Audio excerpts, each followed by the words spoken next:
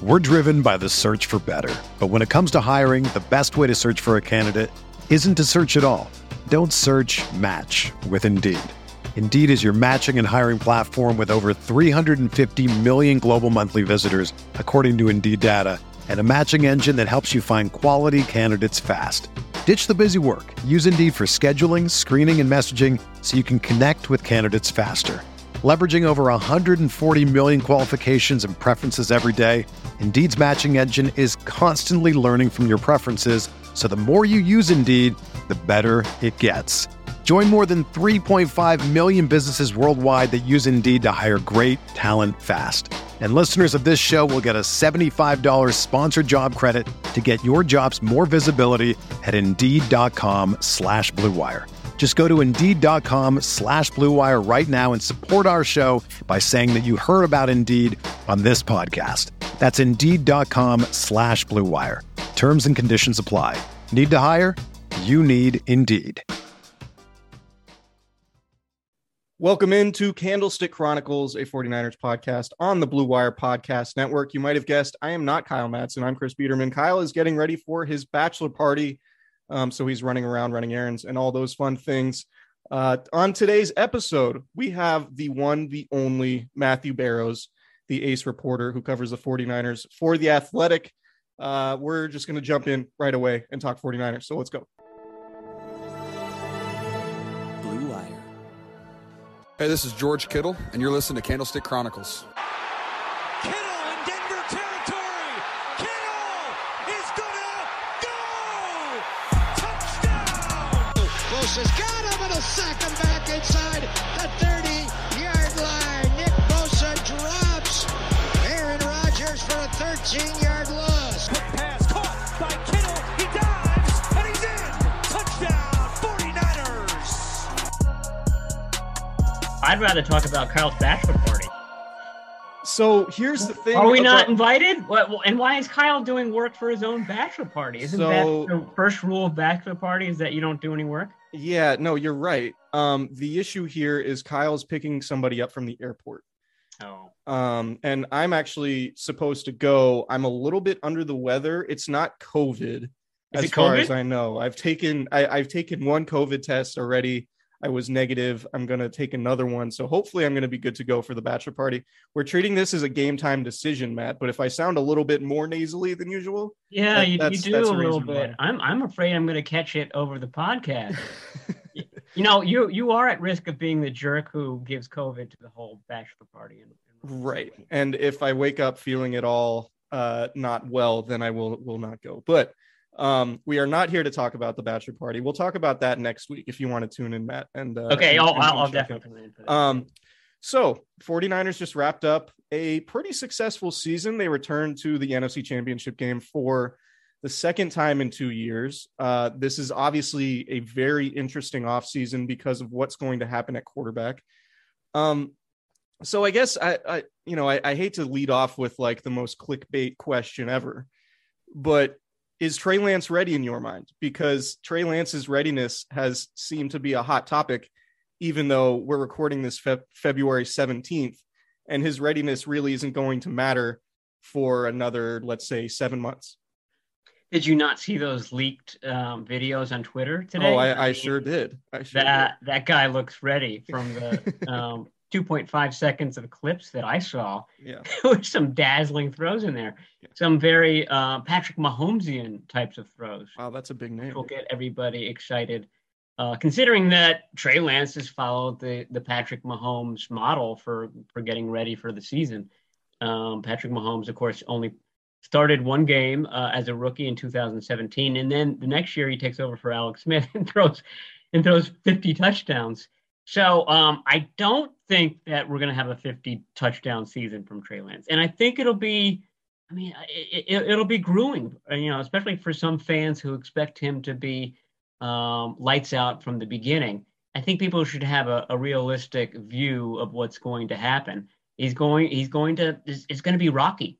But I think that, making the playoffs, being a better team at the end of the season versus the beginning of the season, making the playoffs and being the team that nobody wants to face in the playoffs. That's realistic. I mean, that's what happened in 2021. I can see a very similar scenario in 2022. Given just who he is, you expect him to make, overall strides. It's going to be up and down. It's going to be bumpy, but I think the overall arc of the season will be up for him. And, he's got a lot of help there, including, a running game. I think it's going to be a more robust running game. I think that's sort of the attitude that this team is going to have. It's going to be a team that is going to, it'll be weird. They run this zone running attack, which has a reputation of being sort of a finesse attack. But the way they run it, with the fullback and with Trent Williams, on one side and sometimes pulling out these days, and with their wide receivers and with George Kittle, it's a zone running attack that can throw punches. And that's what I think becomes even more so when Trey Lance, 230-pound Trey Lance, is added to the mix. Yeah, and I think that's ultimately the thing that gives the 49ers or should create optimism surrounding the 49ers, right? It's not like Trey Lance is becoming the starter of a 6-11 team.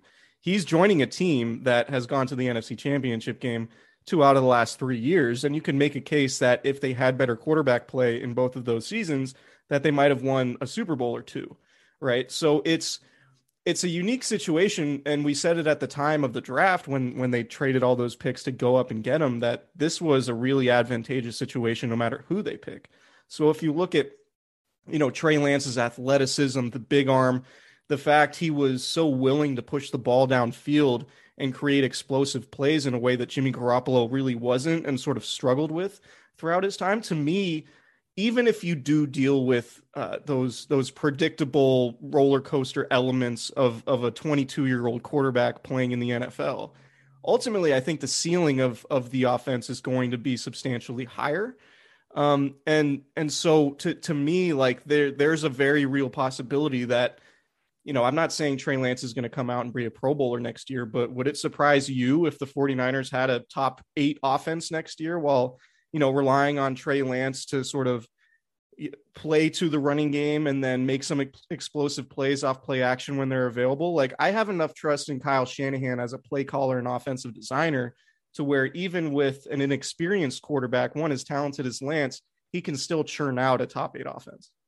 Yeah, I mean, I think the 49ers would love to be the top 5 and the top 3 in rushing attempts, for example. Yeah. I want to say, I wish I had in front of me, I think they were 14 this year. Maybe it was higher than that. They were either 14 this year or the year before that. But, that would mean that they're, running the ball well, obviously, and controlling the clock, and that the defense is playing well also. So I think that's probably a goal of theirs. And I agree with you. I mean, look at what Jimmy Garoppolo didn't do well, which is, throw the ball deep, throw the ball to the outside of the numbers, basically push the ball downfield. And he also wasn't much of a runner. And Trey Lance can do all 3 of those things. The big question is that Jimmy Garoppolo was really good at throwing the ball over the middle. I mean, they almost went to the Super Bowl again this year with him doing that to Brandon Ayuk and Deebo Samuel and a little bit to Juwan Jennings. I think that's the question with Lance. I mean, that kind of jumped out to me, especially in the Cardinals game. It wasn't so much in the Texans game, is that it took him a long time to deliver the ball. And the timing wasn't quite there. He was making plays, but they were mostly broken type of plays. Can he play within the framework of the offense, which is what Jimmy Garoppolo really excelled at, and he probably doesn't get quite enough credit for. The ball's out on time most of the time, and most of the time he's delivering very catchable balls over the middle. And that was the meat of that passing attack over the last 4.5 seasons for the 49ers. So that's going to be the question with Trey Lance. Can he kind of do, he's probably never going to be quite as strong as Garoppolo in that regard, but can he do enough of that plus the other things that he brings to the table? And if the answer is yes, then it's going to be an upgrade. Yeah, it's kind of like, the 49ers sort of rolled a couple different sevens when it comes to the way the quarterback situation worked out, in that, they were able to get a very productive season out of Jimmy Garoppolo in terms of how much they won, right? Like if you would have said after that 4-game losing streak early in the season that they would end up in the NFC Championship game and Jimmy Garoppolo would be the quarterback of that team, you'd be like, wow, that's really surprising. But where the rubber meets the road on the Jimmy Garoppolo thing is really what you saw in the playoffs. And look, his completion percentage for his career is almost around 70%. And he was at 61% in the playoffs for his career. And he has 4 touchdown passes and 6 interceptions in the playoffs. And, we don't need to go over what happened in the fourth quarter of the Super Bowl and the NFC Championship game. So while I think, what Jimmy Garoppolo did this season is very commendable, particularly with the way his teammates rallied around him and the way he played through injuries and the fact, they played winning football when they really needed him to, week 18 against the Rams to go down and, tie the game and ultimately win the game in overtime, right? Like that to me was sort of Jimmy Garoppolo's signature moment. But then what you saw in the playoffs to me was the 49ers winning despite their quarterback play. They weren't getting enough from Jimmy Garoppolo, particularly in those late game situations, whether it was, the turnover in Dallas or the interception in the fourth quarter that nearly allowed the Cowboys to get back in that game. The fact that they didn't score a touchdown in Green Bay, the fact that, the offense was really ineffective just by and large throughout the fourth quarter of the Rams game. To me, if you look at that's sort of the most scathing indictment of Jimmy Garoppolo, right, is the fact that he can get you there, but in those big moments, and I know it's a small sample size and you hate to define a player based on those situations, but I think the fourth quarters in the NFC Championship game against the Rams and in the Super Bowl against the Chiefs sort of speak for themselves and ultimately define why the 49ers made this decision. I agree with you. I'm going to start out by defending him a little bit, though. I mean, when you're playing in the playoffs, you're playing better opponents. You're playing better defenses. And we saw the Super Bowl and the NFC Championship game ended basically the same exact way on a 4th down pass with Aaron Donald, crashing through the line and flinging the quarterback not to the ground. Both quarterbacks, it was kind of weird. Both quarterbacks managed to escape Donald, the greatest defensive lineman in the league, and to kind of toss a pass away. And obviously neither really got there. But I mean, you're playing really good teams there. And Joe Burrow wasn't that much better, although I think his completion percentage was better. Didn't throw any picks. But they were that's a very difficult defense, especially when you've got your left tackle hobbled with an ankle injury. You've got Daniel Brunskill playing right guard, and you've got Tom Compton playing right tackle.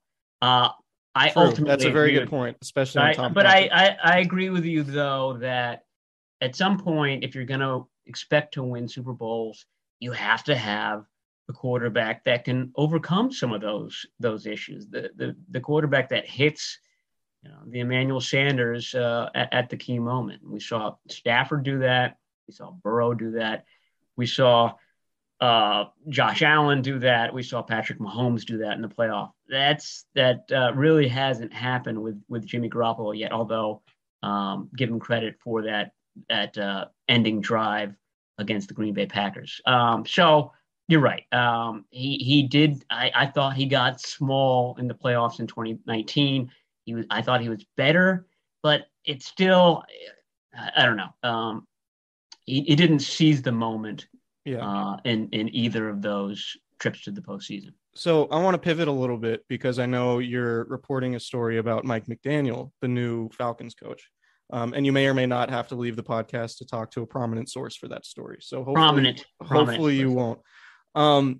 But I mean, the 49ers offensive staff, whether it's John Embry, whether it's Mike McDaniel leaving, there's going to be a significant amount of turnover. And if we've learned anything from Kyle Shanahan's tenure to this point, it's that he's pretty good at finding coaches who add value and end up being good hires, right? He did it with DeMeco Ryans, who ultimately, what happens to DeMeco Ryans if Ken Norton Jr. doesn't leave for the Seahawks back in 2017? That's kind of an interesting sliding doors moment for the 49ers.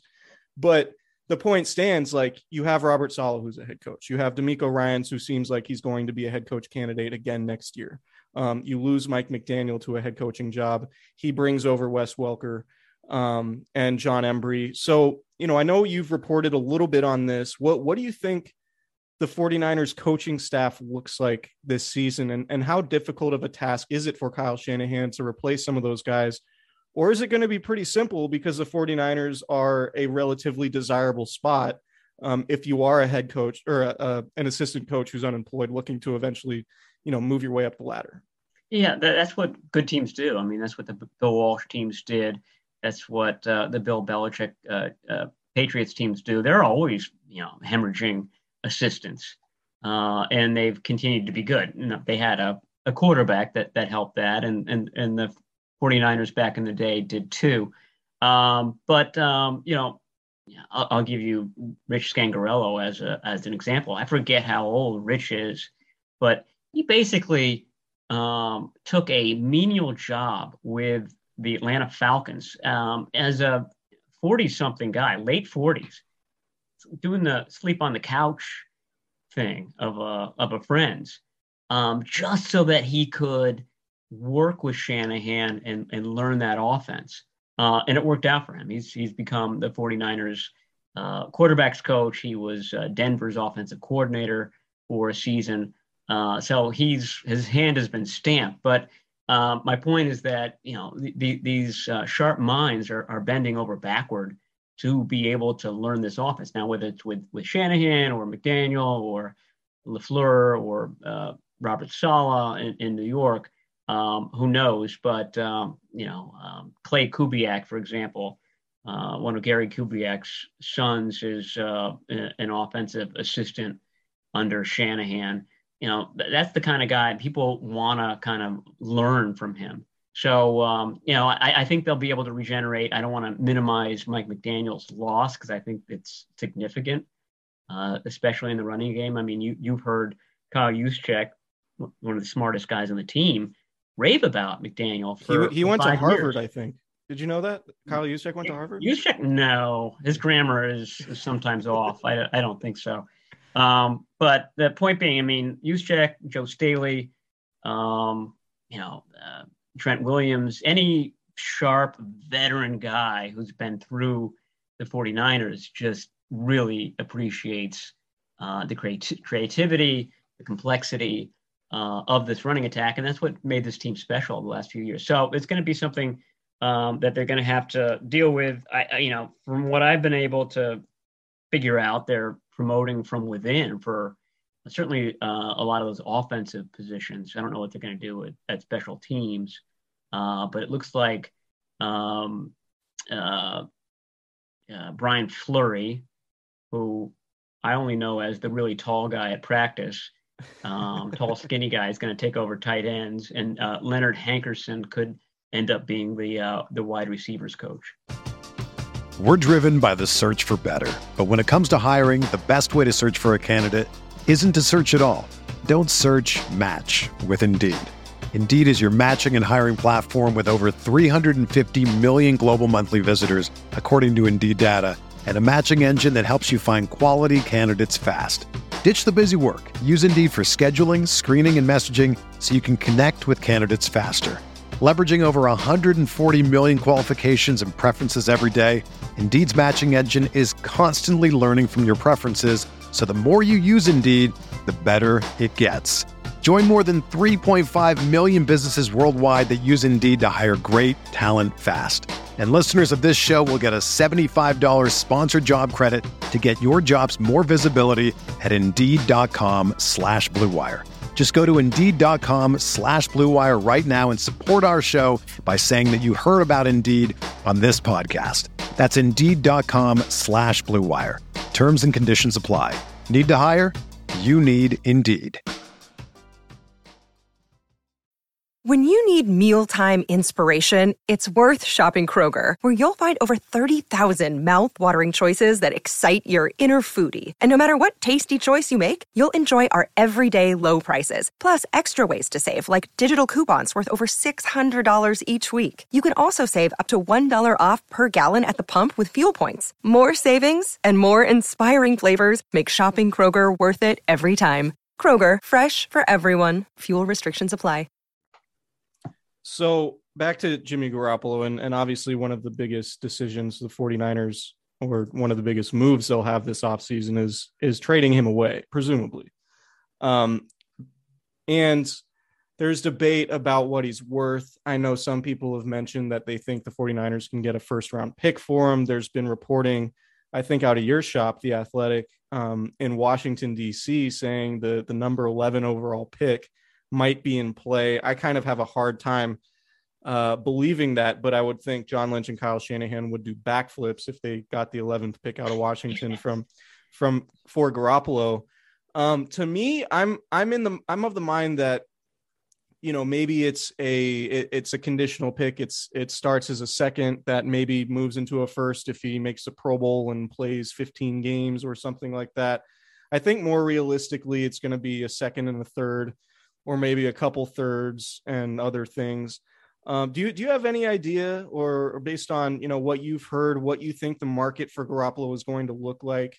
And also how much does, you know, Aaron Rodgers and Russell Wilson and Deshaun Watson's potential availability impact the Garoppolo market? Well, yeah, I mean, that's why I think nothing's happened at this point. Everybody's kind of waiting to see what the landscape looks like. They got to have cocktails at the combine before anything real. Oh yeah, right. Yeah, all those deals get done at St. Elmo's in Indianapolis. But I'm with you on the second, third. I mean, 11 overall pick for Jimmy Garoppolo. That I would be just stunned. And maybe, I mean, it's definitely a seller's market. You know, there's 6 teams that could use a starting quarterback.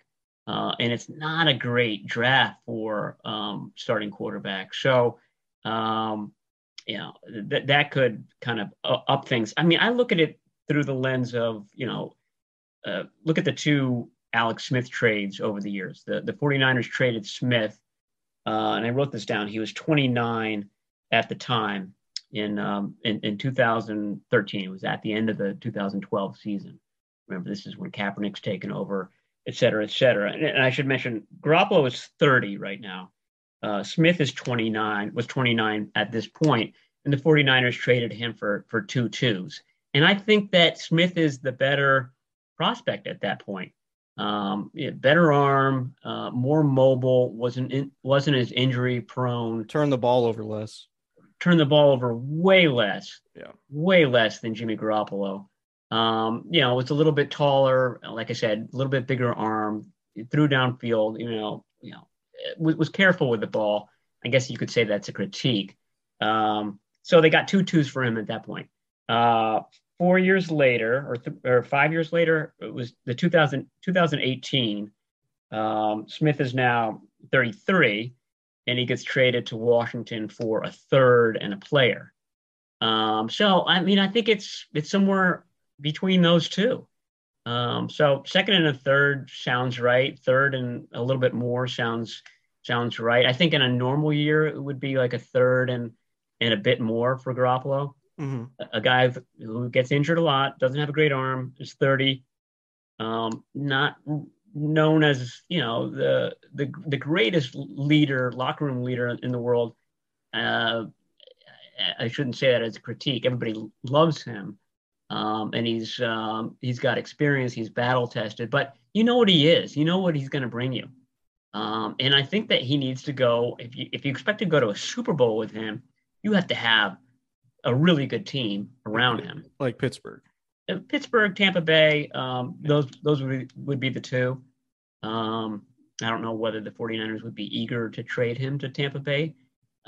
Obviously, it would depend on what they offer, but that's kind of how I see it. Now, again, supply and demand is going to be a big driver of this, and we just don't know what the supply is at this point. So zooming out a little bit, just on the roster, overall? I know you're a big draft guy and you watch a lot of tape. Love the draft. And you dive into the prospects. To me, I sort of look at this draft like the 49ers just need good players, and that's a big cop out. But I think you could look at just about everywhere on the roster and you could say, yeah, they could use a guy there, right? And with all of the, third round picks they're accumulating through the NFL's new diversity hiring rules, they could potentially be in a pretty good spot over these next few years with all the third round picks they're going to get. I look at, Kyle Shanahan is probably going to want another receiver, given that, whenever Brandon Ayuk comes up for a contract, it's going to be awfully difficult to pay Brandon Ayuk and Deebo Samuel, presuming Deebo Samuel gets a new deal this offseason. Pass rusher is always one of those potential needs. And, it's similar with the idea that you pay Nick Bosa $30 million a year, which he could get this offseason. Then you would love to have a bookend on the other side on a rookie contract. Cornerback is obviously an issue. Offensive guard, center is certainly an issue. Returner, maybe that receiver you get is somebody who also helps you out in the return game. For you, what areas do you have you sort of circled as significant needs for the 49ers this offseason, either in the draft or free agency? I think that, I agree with your general premise that, you want to get good players and you can find a spot for them. And I think you want to marry needs with where the draft is the deepest, and it's the deepest along the defensive line. And I think there are a lot of really, really good edge rushers in the first round, in the second round, in the third round. You need to get one of those guys, I think, if you're the 49ers, because Dee Ford's he's probably not going to play again for this team. And if he is, you're just never sure how many games you're going to get out of him. Right. And I think the other guys there, Ebukam and Amenahue, who are both signed for the 2022 season, are fine. They're really good. But they're what you want on that, what they call their Bravo line, that second line. What you want is Dee Ford when he was with the Chiefs, basically. A guy one of the best defensive players in the league. Exactly. Somebody who just flies across the line of scrimmage, just very quick off the snap. He would open up everything he would make your Javon Kinlaw pick look better, would make Eric Armstead look better, would make Nick Bosa look better. And there's some guys like that. I was watching, not to say what a great draft watcher I am, but I was watching this guy from USC. Last name is Jackson. Okay. That's all I got for you. But I mean, I just watched a couple, and both the guys that I watched, a guy from South Carolina and a guy from USC, were both really good and probably better than anything outside of Bosa that they've got on the edge right now. So I think that would be one area you look at. The other, I think you start to look at center. And I know that Shanahan loves these veteran centers and doesn't want to. And I think this is a Shanahan theme, by the way, that rookies don't always do well under a Shanahan-led team.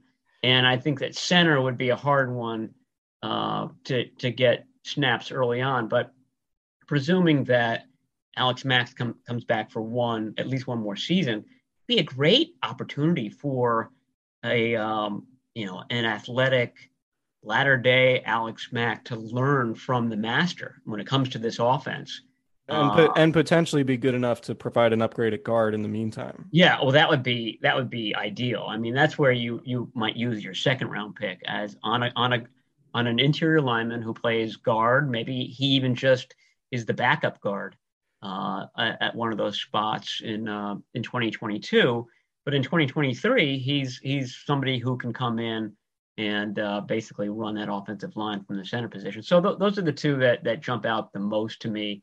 I agree with you with wide receiver. I mean, they only have, I think it's only Samuel and Ayuk who are literally signed for next season at this moment. Juwan Jennings is an exclusive rights free agent, so he won't be difficult to bring back. But that's still 3 of 6 spots. So you need to fill up 3 more of them, and getting I think a Travis Benjamin, who's a decade younger than Travis Benjamin, might be the best bet there. Somebody who can maybe do punts, somebody who can stretch the field, take advantage of Trey Lance's arm, because you can't have enough speed when you've got somebody who can hit all corners of the field. So I'll get you out on this. I have questions about three important free agents: Laken Tomlinson, DJ Jones, and K'Waun Williams. Just what's your real quick assessment of those three guys and the likelihood that they're back with the 49ers in 2022? Yeah, I would go Tomlinson, Williams, Jones, and likelihood of coming back. With Tomlinson, the big caveat being it doesn't look like Washington is going to bring back Brandon Sheriff, who is probably the best guard in the game right now. They've been playing the franchise tag with him for so long, and he probably wants out of there too. So, who the Washington's general manager is. It's Martin Mayhew, who drafted Tomlinson with the Lions. I think it was 2015. That's great. That's great knowledge on your part. I should have known that. Well done, Matt. Well, yeah, I've been thinking about it. I mean, that would be the team that would come after Tomlinson. Yeah. A GM who's very familiar with him and who brought him to the 49ers back in 2017. So with DJ Jones, I think the issue is that you're paying Eric Armstead a lot of money. You've invested a lot of capital in Javon Kinlaw. You're about to pay Nick Bosa a mint. So I just don't know whether they've got enough room to pay starter money to a guy who might not be a starter in their eyes, only because they really want Javon Kinlaw to succeed. And Kinlaw would be the starter. This is assuming that Eric Armstead kind of continues his second half of the 2021 season and plays mostly inside in 2022, which is what I think they should do, because he was so much better, and the unit seemed to work better once that happened. But I'm not sure that's in the cards. We'll have to find out. But essentially, if Jones is being paid starter money as a defensive tackle, it's pretty similar to what Tomlinson might get. Tomlinson might get a little bit more. But my point is that it's a big chunk of change, and I think that you need to pay Tomlinson that money more than you need to pay DJ Jones. All right. That's Matt Barrows of The Athletic, one of the best in the business, one of the best guys I know, a mentor, a pal. Thank you so much for coming on. You're shaking your head. See, I try to make this nice. Well, I didn't get invited to the bachelor party, so I don't know how close we are. That wasn't my call. It's not my bachelor party. Well, you could have put in a good word for me. I certainly could have. Well, hopefully we can get you back to Cooperage for another event. After you graced us with your presence. Only if you fly me in this time. I had no idea Santa Rosa was that far away. I mean, I could have gotten to LA faster than I got to Santa Rosa. Yeah, I mean, there's a lot of traffic, and I mean that literally, particularly in Petaluma. I mean, if you flew to LA, certainly. But no, I could have driven. It took me almost 5 hours to get there. What you could have done? No way. Yes. Is that true? It was horrible. Oh, well, thank you even more so for making that trek. Matt Barrows, check him out at The Athletic. He's going to write a dynamite feature on Mike McDaniel, I'm sure. And it sounds like there's going to be some excellent sourcing in this story, so everybody keep a lookout for that. Matt, thanks for doing this, bud. Anytime, Chris. I'll talk to you later. Yeah.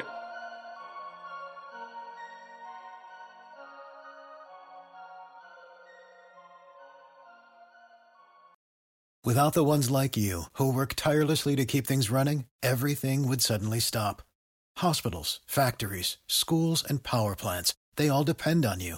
No matter the weather, emergency, or time of day, you're the ones who get it done. At Grainger, we're here for you with professional-grade industrial supplies. Count on real-time product availability and fast delivery. Call, click Grainger.com, or just stop by. Grainger, for the ones who get it done.